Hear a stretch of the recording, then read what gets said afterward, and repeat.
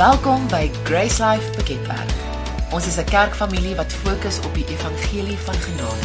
Ons mikpunt is om diegene te bereik wat nog nooit die goeie nuus gehoor het nie en om gelowiges deur disippelskap te vestig in die waarheid.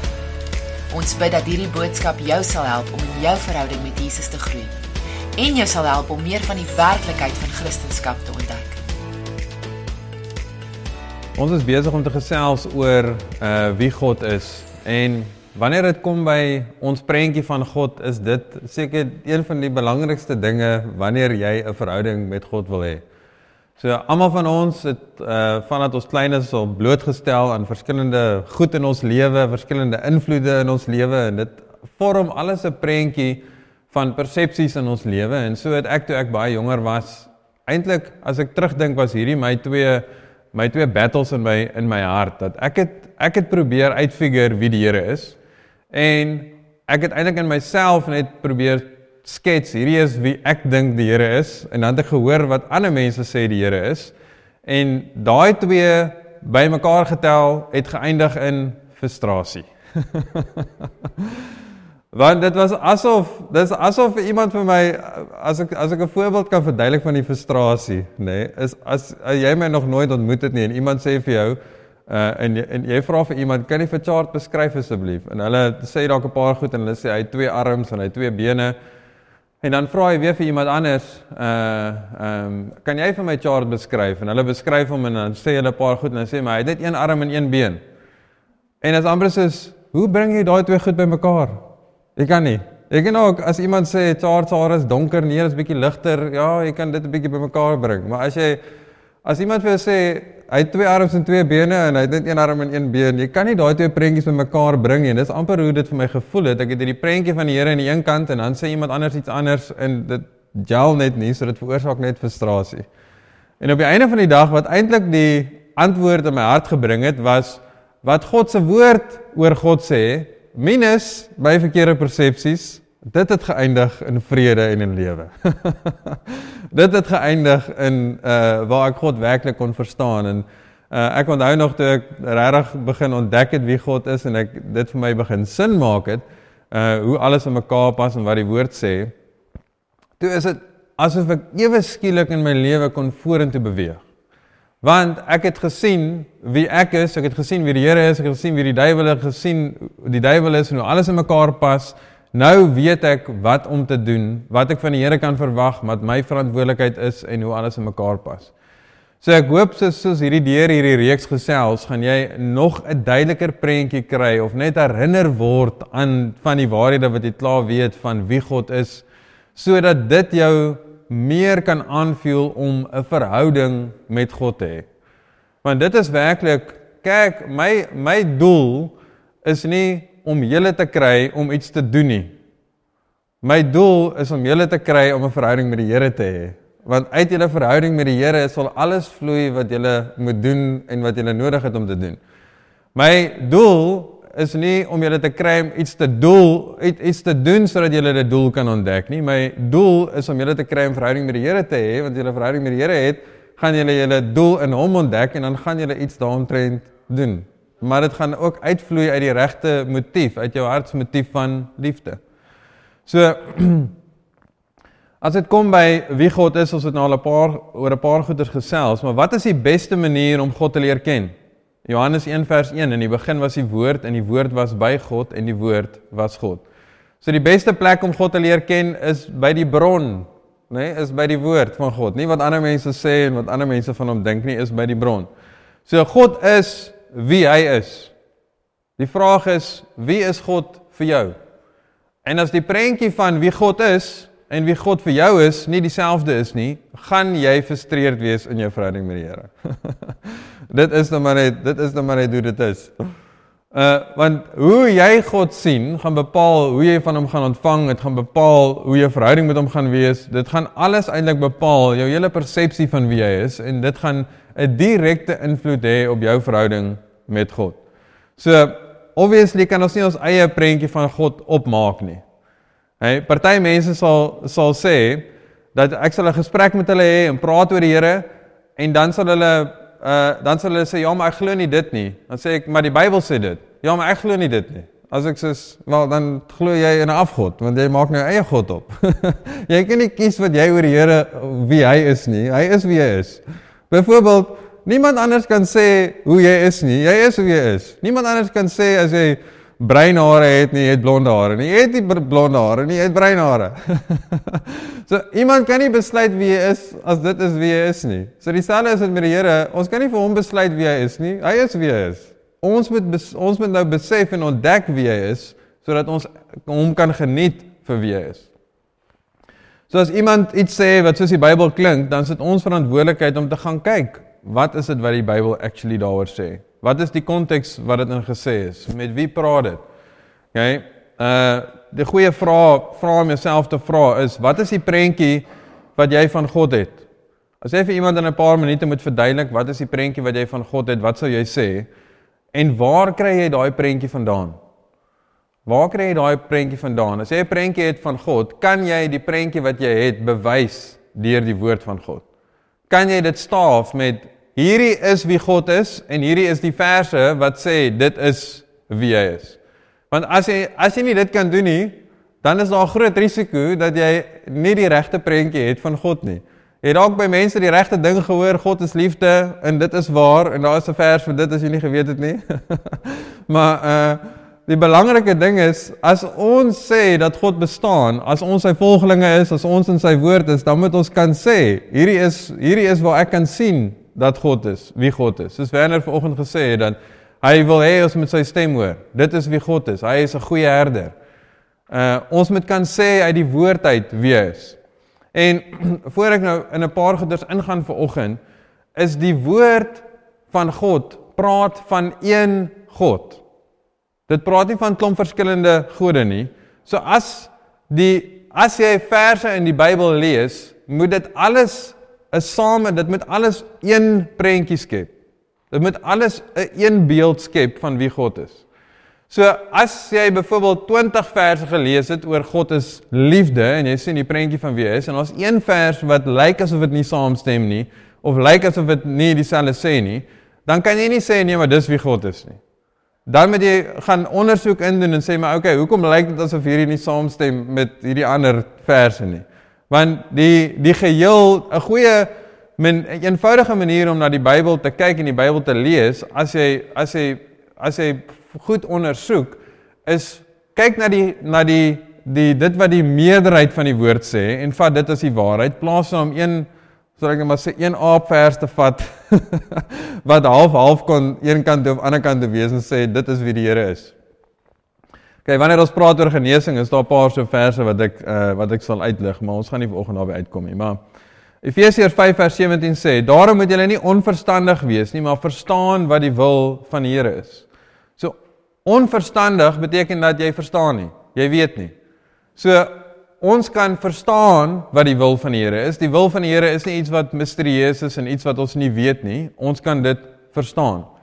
Okay, nou wat is dit, en ons het laasweek in baie detail hieroor gesels, en jy kan die boodskap aanlyn kry as jy dit wil luister. Maar as ons dink aan wat is die wil van God, dan dink mense gewoonlik aan wat is dit wat God doen en nie doen nie. Wat beheer hy nie. Die wil van God beskryf die hart van God. Dit beskryf die begeerte in God se hart. As jy vir my vra, wat is die wil vir my kinders, is dit nie om dan so en dan so te wees nie. Die wil van my kinders is om hulle lief te hê, want dit is my hart teenoor hulle. So wanneer dit praat van die wil van God, as iemand praat van die wil van God, om jou te help om dit ook beter ook te antwoord, is om vir jouself te vra, as ek eerder moet sê, wat is die hart van God teenoor my, hoe sal jy dan daarna kyk? Want vir een of ander rede, wanneer iemand sê die wil van God, dan kyk ons mysterieus daarna. Maar as jy gaan kyk na wat is die hart van God, wat is God se begeerte teenoor jou, dan gaan jy anders daarna kyk. So 1 Timoteus 2 vers 3 en 4 sê, want dit is goed en aangenaam voor God ons verlosser, wat wil hê dat alle mense gered word en tot die kennis van die waarheid kom. Okay, wat is God se wil? Wat is sy hart? Dat almal gered raak en dat almal tot 'n kennis van die waarheid kom. Dit is die wil van God vir ons, en ons baie goed wat ons laasweek oor gesels het oor die hart van God. So, wat ek spesifiek oor vandag wil gesels, en dit mag dalk nou 'n bietjie onder jou vel inkruip, omdat dit is hoe baie mense lewensbesluite maak, en dit is wat baie mense gebruik as 'n coping mechanism, om sekere goeders aan God toe te skryf, wie hy nie werklik is nie. So, moenie luister met jou emosionele kant van hoe jy besluite gemaak het in die lewe, of hoe jy dalk praat nie. Luister met, hierdie is wat die woord sê, en dalk is daar iets wat ek nie reg glo nie, en ek gaan dalk nou moet gaan dink daaroor, en ek moet verander. Okay? En as ons die waarheid hoor, die waarheid embrace, dan gaan dit ons vrymaak. Okay? Ons gaan gesels vandag oor, beheer God alles in ons lewe, en wat van ons vrye wil? Het God my hele lewe vir my vooruit beplan? Nou, ek gaan nie vandag kan ingaan in baie diepte oor dit wat mense sê, wat God toelaat in ons lewe nie. Ons sal 'n ander keer daaroor moet gesels, maar wat ons net eers vandag oor wil gesels, is beheer God alles in ons lewe. Want party mense sal in situasies wees, en dan sê hulle, God is in beheer. Maar jy moet 'n bietjie verder gaan dink, oor wat beteken dit actually om dit te sê. Nou kom ek help jou 'n bietjie daaroor te dink.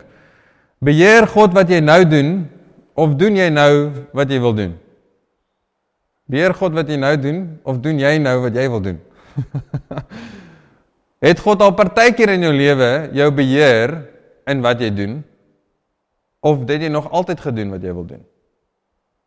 Is daar ergens 'n tyd in jou lewe wat jy kan beskryf, ek het net daar gesit, en toe vat God my arm, en toe doen hy dit, en toe doen hy dit, en toe doen hy dit, en toe doen hy dit, of God het my gevat om so te maak. Nog nie een keer in my lewe het die Here my beheer nie. Nog nie een keer nie. En hy het nog nie een keer jou beheer nie. Want ons het 'n vrye wil. As God ons nie beheer nie, dan moet jy die vraag vra, beheer God ander mense? Die antwoord is obviously nee. God beheer nie ander mense nie, want hy kan hulle nie beheer nie, want hulle het 'n vrye wil. Nou, as jy bekommerd raak al klaar oor wat ek sê, daar's goeie nuus, en ek gaan jou help om die prentjie reg te sien, want as mens praat oor God wat nie goed beheer nie, dan kan mense gewoonlik in vrees gaan en sê, maar wat dan nou? As God dit nie beheer nie, hoe moet ek dan my situasie hanteer, en hoe gaan dit dan uitwerk? Ons kom by die antwoord, hou net vas. Okay, maar as God se wil is, dat almal gered raak, dis God se begeerte, dis wat in God se hart is. Wat sou gebeur het as hy alles kon beheer? Dan sou almal gered wees. As hy alles kon beheer, sou almal gered wees. Want dit is wat sy hart is, dit is wat hy wil hê. Okay? As dit kom by God se wil hy hê almal moet tot 'n kennis van die waarheid kom. As hy net goed kon beheer, dan sou ons almal net outomatiese kennis van die waarheid gehad het. Het jy al 'n oggend opgestaan en dan het jy net ewe skielik 20 bladsye in die Bybel se kennis? Net outomaties. Nee, het nie. Jy moet actually gaan lees. Jy moet actually gaan uitvind. So dit gebeur nie net, God het nie beheer nie net dit nie. Dis iets wat jy actually moet doen. So, as jy dink aan ons redding, wat het God vir ons gedoen om gered te raak? En wat is daar wat ons moet doen?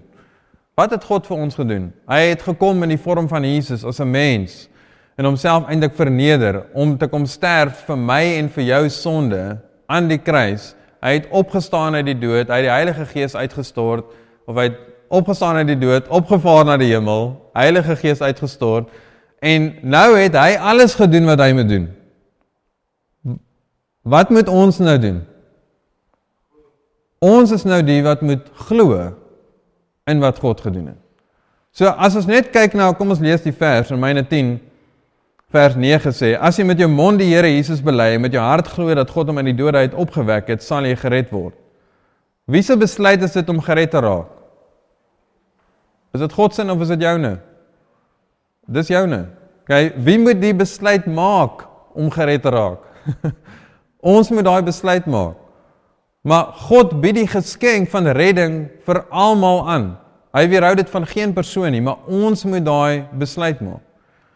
So, as ons net kyk na die eenvoudigheid van daai twee verse eintlik saam, 1 Timoteus 2:3 en 4 en Romeine 10:9, en dan kan ons sien, God se wil gebeur nie net outomaties nie. God is nie net in beheer van alles nie. Ons het 'n keuse in wat ons doen. Wie is God? 1 Johannes 4 vers 8. Hy wat nie lief het nie, het God geken, want God is liefde. Okay, Psalm 34 vers 9, en as jy Engelse Bybel het, is dit vers 8. Partykeer in die boek van Psalms, dan die opskrif sit hulle as vers 1, dis hoekom die verse verskil in die Afrikaans en die Engels. Psalm 34 vers 9 sê, smaak en sien dat die Here goed is, welgesalig is die man wat by hom skuil. So as jy hierdie twee verse by mekaar sit, dan sien ons dat God is liefde en God is goed. God is liefde en God is goed. Okay, so alles wat uit God uitkom, is liefde en goedheid. As jy te doen het met die Here, waarmee het jy te doen? Met liefde en met goedheid. Okay, nou dink nou aan hierdie wêreld. Hoe lyk dinge in hierdie wêreld op die oomblik? Dit lyk nie sleg. Dit lyk nie na liefde en goedheid nie. As ons 'n geheel overall vat, daar's baie mense in die wêreld wat goed doen en vol liefde is. Maar as ons die geheel kyk, is die wêreld nie vol liefde en goedheid nie. So, as God in beheer is van alles, in hierdie wêreld, dan is hy nie liefde nie, en hy is ook nie 'n goeie God nie. As jy sê God is in beheer van alles, dan is hy nie liefde nie. Hy kan nie liefde en goedheid wees, as jy sê hy is in beheer van alles, en die wêreld lyk soos dit lyk nie. Want jy kan nie tot 'n gevolgtrekking kom om te sê, die wêreld is op 'n goeie plek op die oomblik nie. Ongelukkig nie. Ja, veronderstel ek was net goed, en al wat ek kon doen is net goed. Ek was net liefde, en ek kon actually ons huisgesin beheer. Wat sou gebeur as jy by ons kom kuier? Wat sou jy sien in ons huishouding? Jy sou net liefde en goedheid kon sien, want ek sou alles kon beheer. Ek sou kon gesê het, jy sê nou dit, jy doen nou dit, jy doen nou dat, jy stap nou soontoe, jy sê nou dit, want dit is wat beheer is. Jy vat iemand se vrye keuse weg. As ek net goed was, en ek was net liefde, en ek beheer alles, dan sou alles net goed gewees het. Maar dit is nie, want mense het 'n vrye keuse. Okay, God is nie in beheer van alles nie, maar dan sal mense sê, hy laat sekere goed toe, of daar is die toelaatbare wil van God. Nou, dink 'n bietjie daaroor, wat is dit wat mense eintlik sê, as hulle sê, God laat sekere goeders toe? Wat hulle eintlik sê, God is nie in beheer van alles nie, maar hy het die vermoë gehad om iets slegs te keer, maar hy het nie. Hy het die vermoë gehad om iets wat sleg is te keer, maar hy het dit nie gekeer nie. Nou, as jy net daai stelling vat en sê, dis gelyk aan goed, dan weet ek nie hoe jy gevolgtrekkings maak nie. Maar jy kan nie sê, iemand wat iets slegs kon keer, het dit nie gekeer nie, en dan noem jy hulle goed nie. As ons by die parkie gaan speel met die kinders, en daar kom 'n slang, en ek kon die slang keer, maar ek het nie, en die slang pik een van my kinders, wat gaan jy van my dink? Gaan jy dink ek is goed of nie? Nee, in fact, jy mag maar dalk News24 toe gaan en sê, kyk wat so slegte pa is dit. Ek mag dalk in die nuus wees.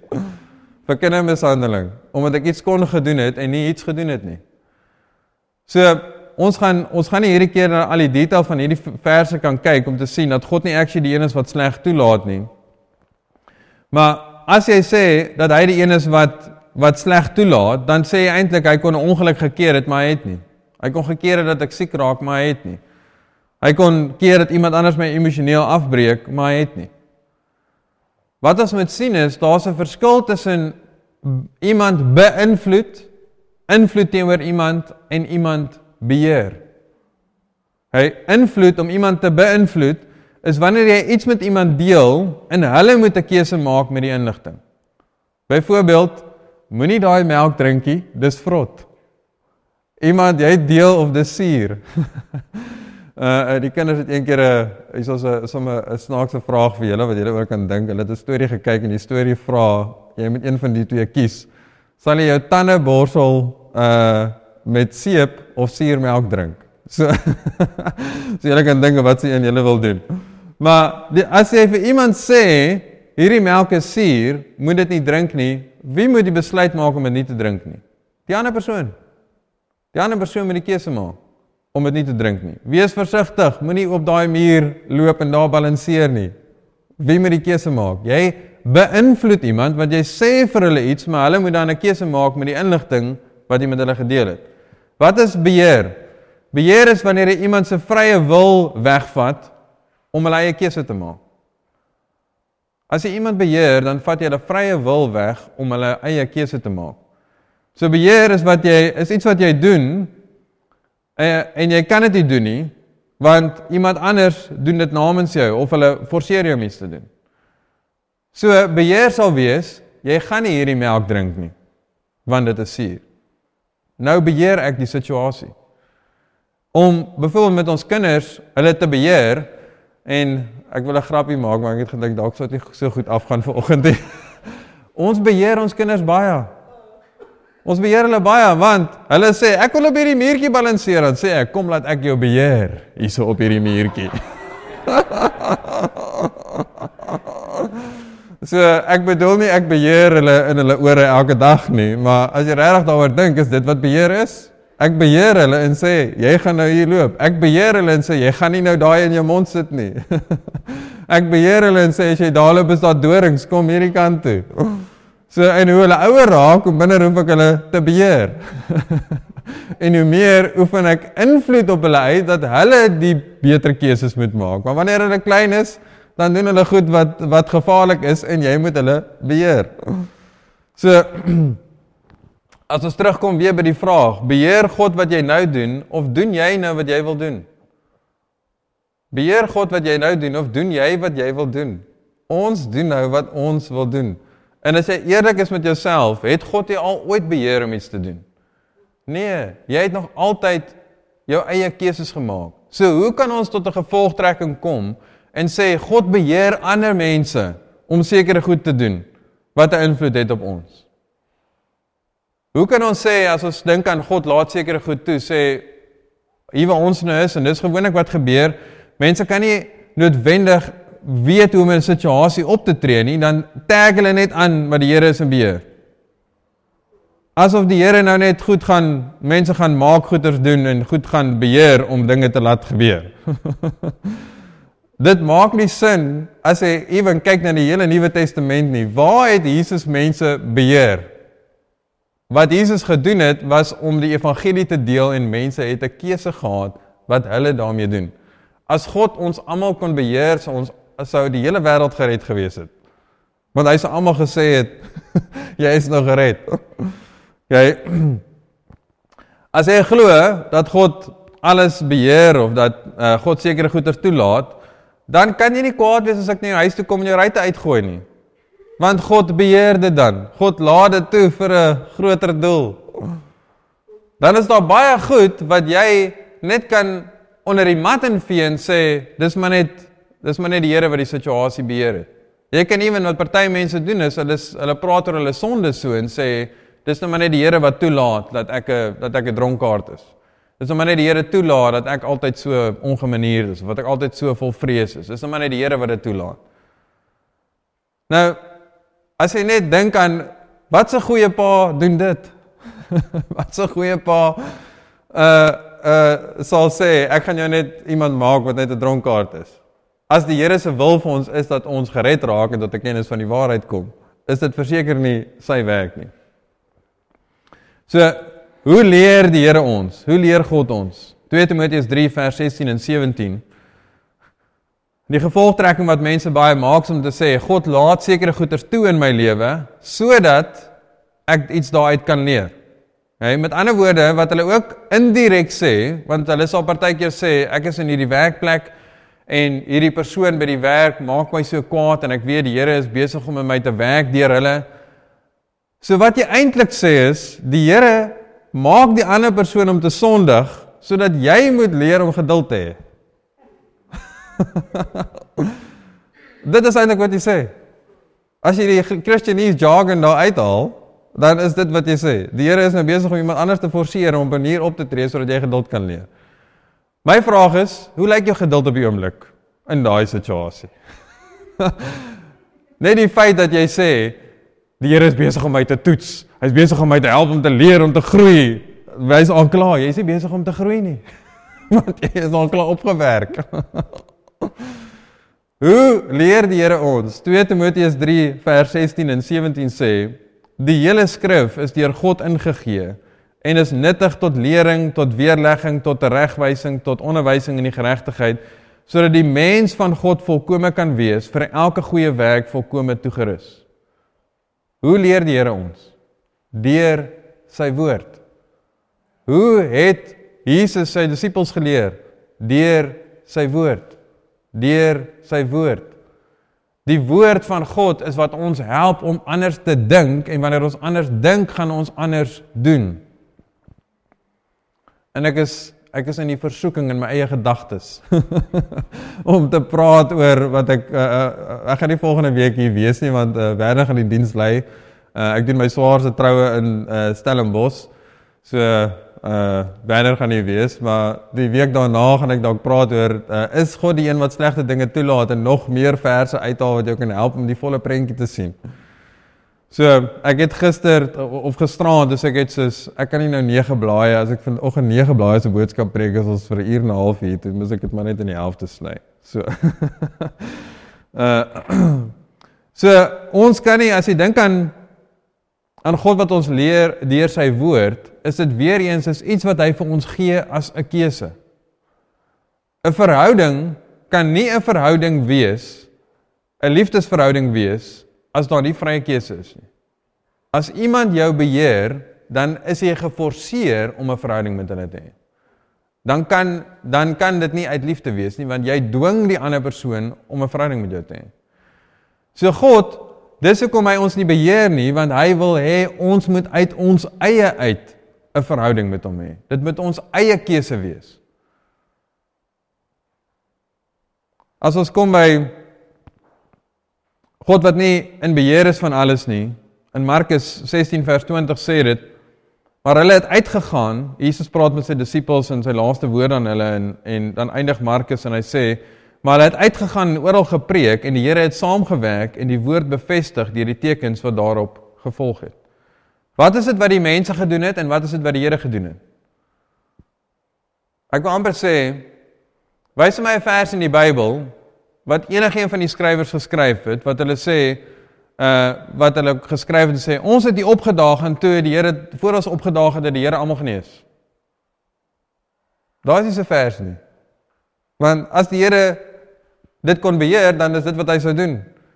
Maar wat sê hierdie vers? Die mense het uitgegaan, hulle het die evangelie gedeel, en God het saam met hulle gewerk. Dit is hoe die nuwe verbond werk, is dat God werk saam met ons. Hy werk saam met ons. Hy werk nie onafhanklik van ons nie, want hy kan ons nie beheer nie. 'n beter manier om te sê, as ons in 'n situasie is, en ons weet nie wat gaan gebeur nie, en ons weet nie hoe dit gaan uitwerk nie, want partykeer is al situasies wat net so onvoorspelbaar is, jy weet nie wat nie. 'n beter ding om te sê is, God is vir my, en ek vertrou hom, dat ek deur hierdie situasie gaan kom, en dat daar 'n goeie uitkoms gaan wees. In plaas van om te sê, God is in beheer van alles, God is vir my. God is vir my. En daaraan kan ons vashou, en hoef ons nie in vrees te wees, as jy dalk vanoggend so voel, waar jy voel, as ek sê, God is nie in beheer nie, dat jy voel, jou hele wêreld val plat nie. God is nog steeds vir jou. En hierdie waarheid, as jy kan besef, God is nie in beheer nie, gaan jou vrymaak, want dit gaan jou actually help om te begin leef, en nie net elke situasie in jou lewe te los, te sê, die Here is my in beheer, die Here is my in beheer. Die Here het ons gemaak om hom te vertrou en vorentoe te gaan. Daar sekere situasies wat die vyand na jou kant toe bring, wat jy moet weerstaan, en sê, is in Jakobus 4 vers 7, dus dit praat van, wees onderdanig aan God, weerstaan die duiwel, sodat hy vir jou kan wegvlug. Jy kan nie net in elke situasie sê, die Here is in beheer, die Here is in beheer, die Here is in beheer nie. Daar is nie eens 'n geloof in daai stelling nie. Want wat jy doen is, jy gooi die hele bal in die Here se hande en sê, doen maar wat jy wil. Dit is nie hoe dit werk nie. Hoe dit werk is, ons het geloof in wie die Here is. Ons het geloof in dat hy vir ons is, en wanneer ons geloof in hom sit, dan werk hy namens ons en deur ons, en dis wanneer ons sy wonderwerke sien. Efesiërs 3 vers 20 sê, en aan hom wat mag het om te doen, ver bo alles wat ons bid of dink, volgens die krag wat in ons werk. Wat sê die eerste deel van die vers? God het die mag om te doen ver bo dit wat jy kan bid of dink.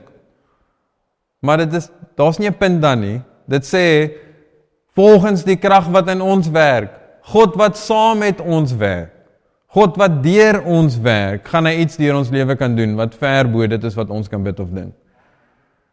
Want, as jy gaan dink aan die konsep van God is in beheer, dan skep dit die prentjie, wat jy eintlik, as jy regtig die diepte daarvan dink, is, hoekom wil jy dan enige verhouding met die Here hê, want alles gaan maar net gebeur soos dit moet gebeur. Die Here gaan maar net als maak gebeur. Hoekom wil jy dan die Bybel lees, hoekom wil jy dan enigstens bid, hoekom wil jy enigstens iets doen, alles gaan maar net gebeur soos wat die Here wil hê dit moet gebeur. Nee, alles gaan gebeur soos wat jy wil hê dit moet gebeur. En dalk nie alles 100% nie, maar daar sekere besluite wat ander mense maak, wat 'n invloed het op ons, maar jou lewe is die som van die besluite wat jy maak oor jou lewe. En dit is hoekom ons moet uitkom by ons verhouding met die Here, sodat die Here ons harte kan aanraak en dat ons die besluite kan maak wat hy wil hê ons moet maak met ons lewe, wat dan goeie uitkomste gaan hê of vervolging gaan hê. Want dit is wat ons gaan hê wanneer ons die evangelie deel, ons gaan vervolging hê. So as ons net ons lewe gaan los en maar net sê, whatever will be, dan maak ons nie actually besluite om vorentoe te gaan in die koninkryk nie. 'n Verhouding met die Here beteken, ons is in verhouding met hom, en hy verander ons hart, en daar sekere goed wat hy vir ons sê, wat ons dan besluit om saam met hom te doen, omdat hy vir ons is. Ek het laasweek gepraat oor, was dit laasweek of die week voor dit, oor, het God 'n almanak in die hemel, en jou tyd is jou tyd. Dis maar net, dis wat party mense sê, as iemand sterf, dit was maar net die wil van die Here, dit was hulle datum, wat hulle daai dag moet sterf. En ek weet wanneer ons oor hierdie goed gesels, veral wanneer ons praat oor iemand wat afgesterf het, en ons het 'n sekere manier gehad om eintlik te cope met daai emosionele situasie, en dan hoor ons 'n ander waarheid, en iemand wat dalk teen dit praat, en jy hoor dalk die woord sê iets anders, dan bring dit dalk nou weer goed op in jou hart.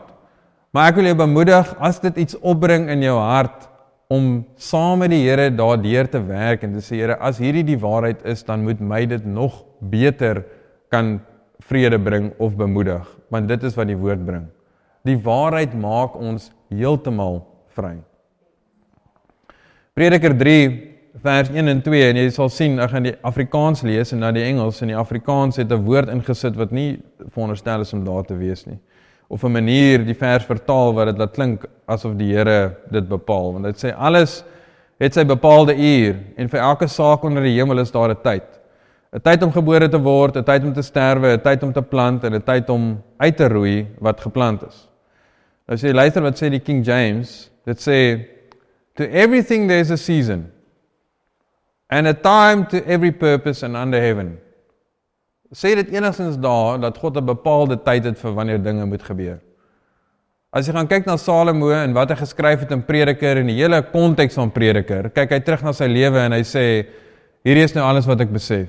En hy het 'n lewe gelei wat hy sê, ek gaan probeer al die kennis opdoen wat ek doen. Ek gaan probeer al die besittings hê wat ek kan hê. Ek probeer al die rykdom hê wat ek kan hê. En dan sê hy, in die einde kom hy in die boek en hy sê, is vanity, vanity, alles is net vanity. Want verhouding met God is wat jou eintlik volmaak. Niks van hierdie wêreld se goed nie. En as jy kyk hoe hy skryf hy eintlik heeltyd filosofies. Dus hierdie, daar's 'n tyd vir dit, en 'n tyd vir dit, en 'n tyd vir dit, en jy kan verder gaan aanlees. So as hy sê, there's a time for every season, and there's a time to every purpose and under heaven. There's a time to be born, a time to die, a time to plant, a time to pluck up that which is planted. Daar's 'n tyd wanneer ons gebore word, daar's 'n tyd wanneer ons gaan sterf. Daar's 'n tyd wanneer jy saai as 'n boer, en daar's 'n tyd wanneer jy oes. Dis is enige stelling. Daar is nie hierdie bepaalde tyd wanneer die Here wil hê iemand moet sterf nie. Okay, Psalm 90 vers 10 sê, en Moses skryf hierdie Psalm, en hy sê, die dae van ons jare, daarin is 70 jaar, of as ons baie sterk is 80 jaar, en die uitnemendste daarvan is moeite en verdriet, want gou gaan dit verby, en ons vlieg daarheen. So hy sê, ons minimum jare is 70 jaar, en as ons baie sterk is 80, wie se keuse is dit om 80 te raak? Dis joune. dit sê, daarin is 70 jaar, en as ons baie sterk is 80. Dis nog 'n vers wat vir ons wys, dat is ons keuse.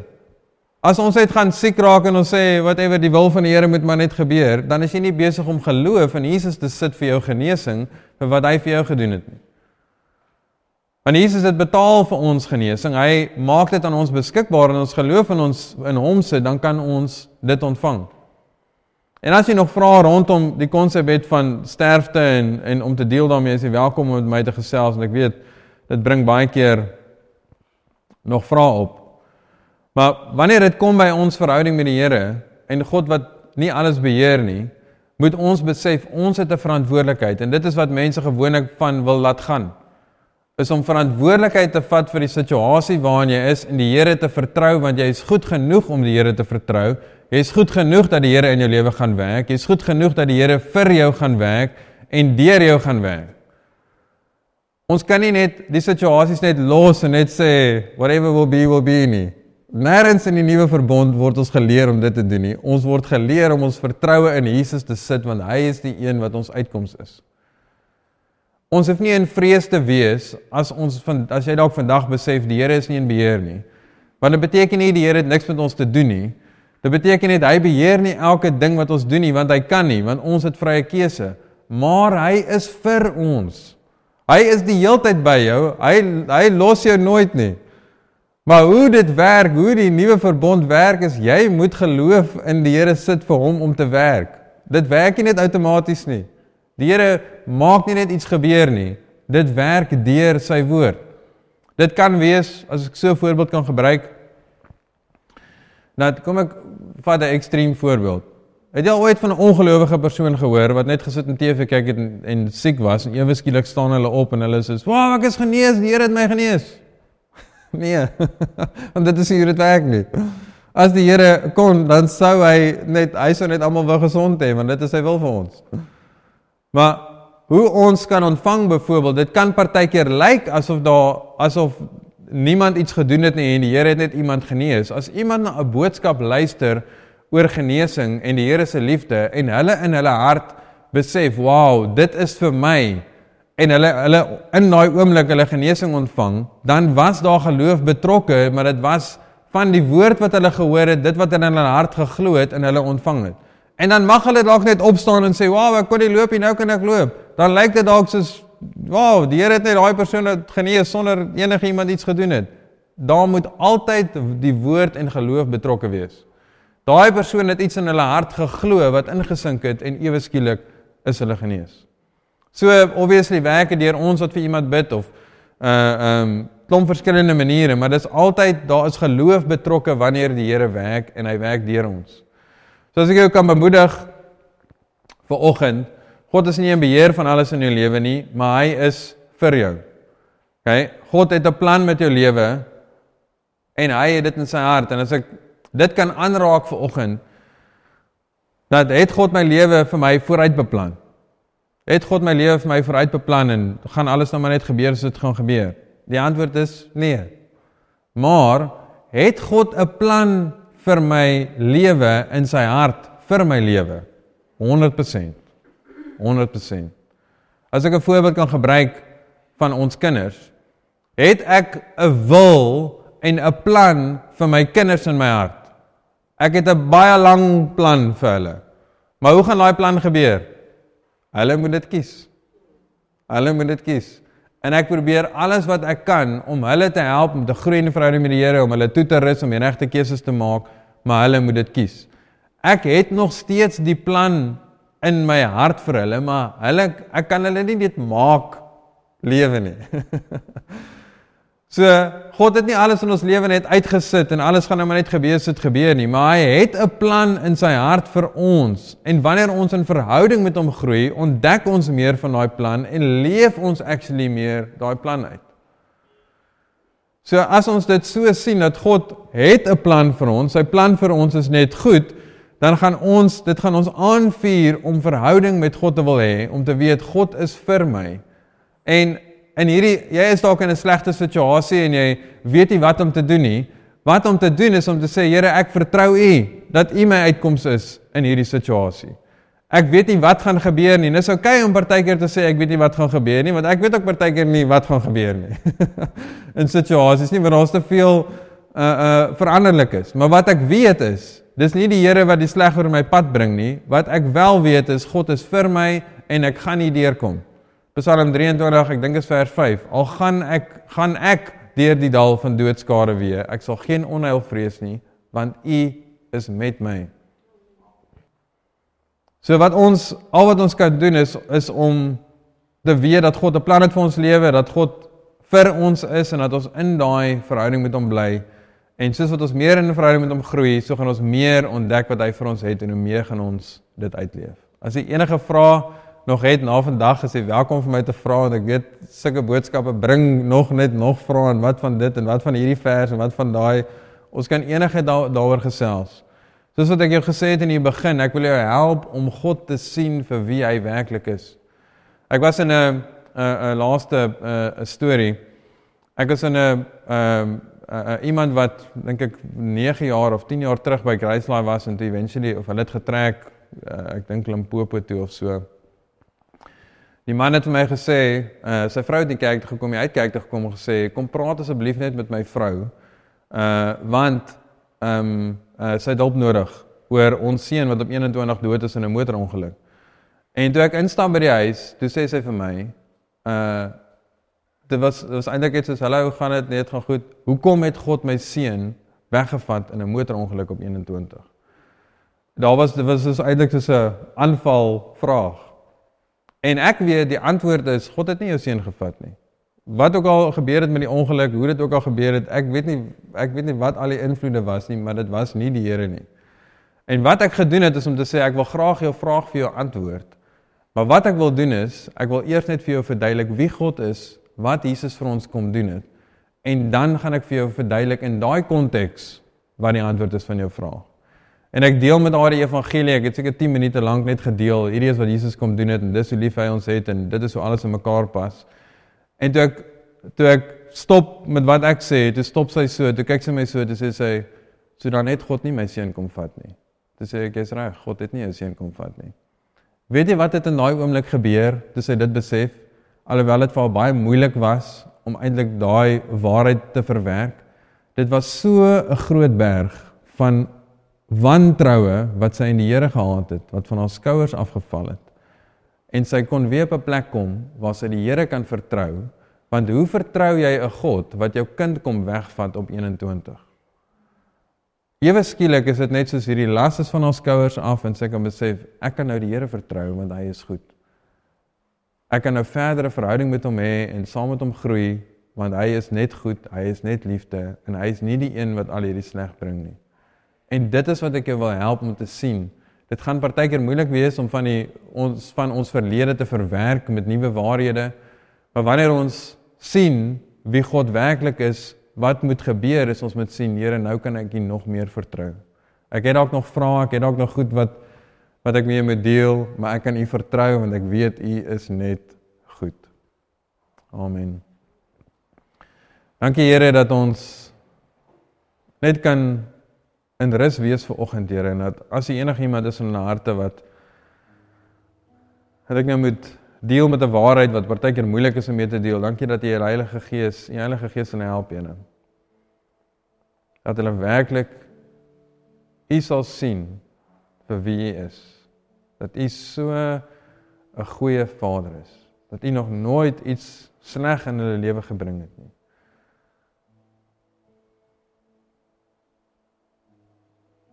Dat U hart net vir hulle is, Here. Dalk is dit 'n keuse wat jy net in jou hart moet maak vanoggend om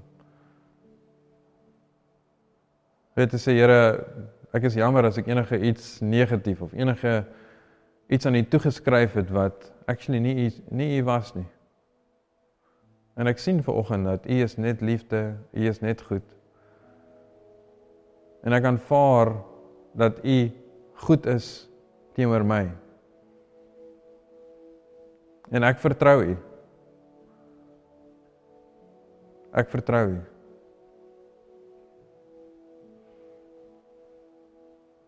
Dankie Here dat U liefde net ons hart vul en ja, dat ons eintlik net in awe kan wees vir wat U vir ons kom doen het, Here, en hoe U eintlik in ons lewe wil werk. En as daar enige iets wat die vyand is, wat bring, wat enige skeiding wil maak tussen ons en ons verhouding met U, Here, beveel ons dit net om te gaan in Jesus naam. Dat ons wil nie 'n prentjie hê waar ons voel ons deur mis na U kyk nie. En wat ons nie kan seker wees oor wie U is nie, maar dat ons werklik U kan sien vir wie U is. En dat die mis regtig verdwyn, dat ons hierdie helder prentjie het van U liefde en U goedheid vir ons. Dankie. Amen. Daar is nog vele meer gratis boodskappe op ons webwerf beskikbaar by www.gracelife.co. As jy jouself ooit in die omgewing van Piketberg bevind, wil ons jou uitnooi om een van ons byeenkomste by te woon. Ons wil jou graag help om Jesus te ontdek, familie te vind en ware lewe te ervaar.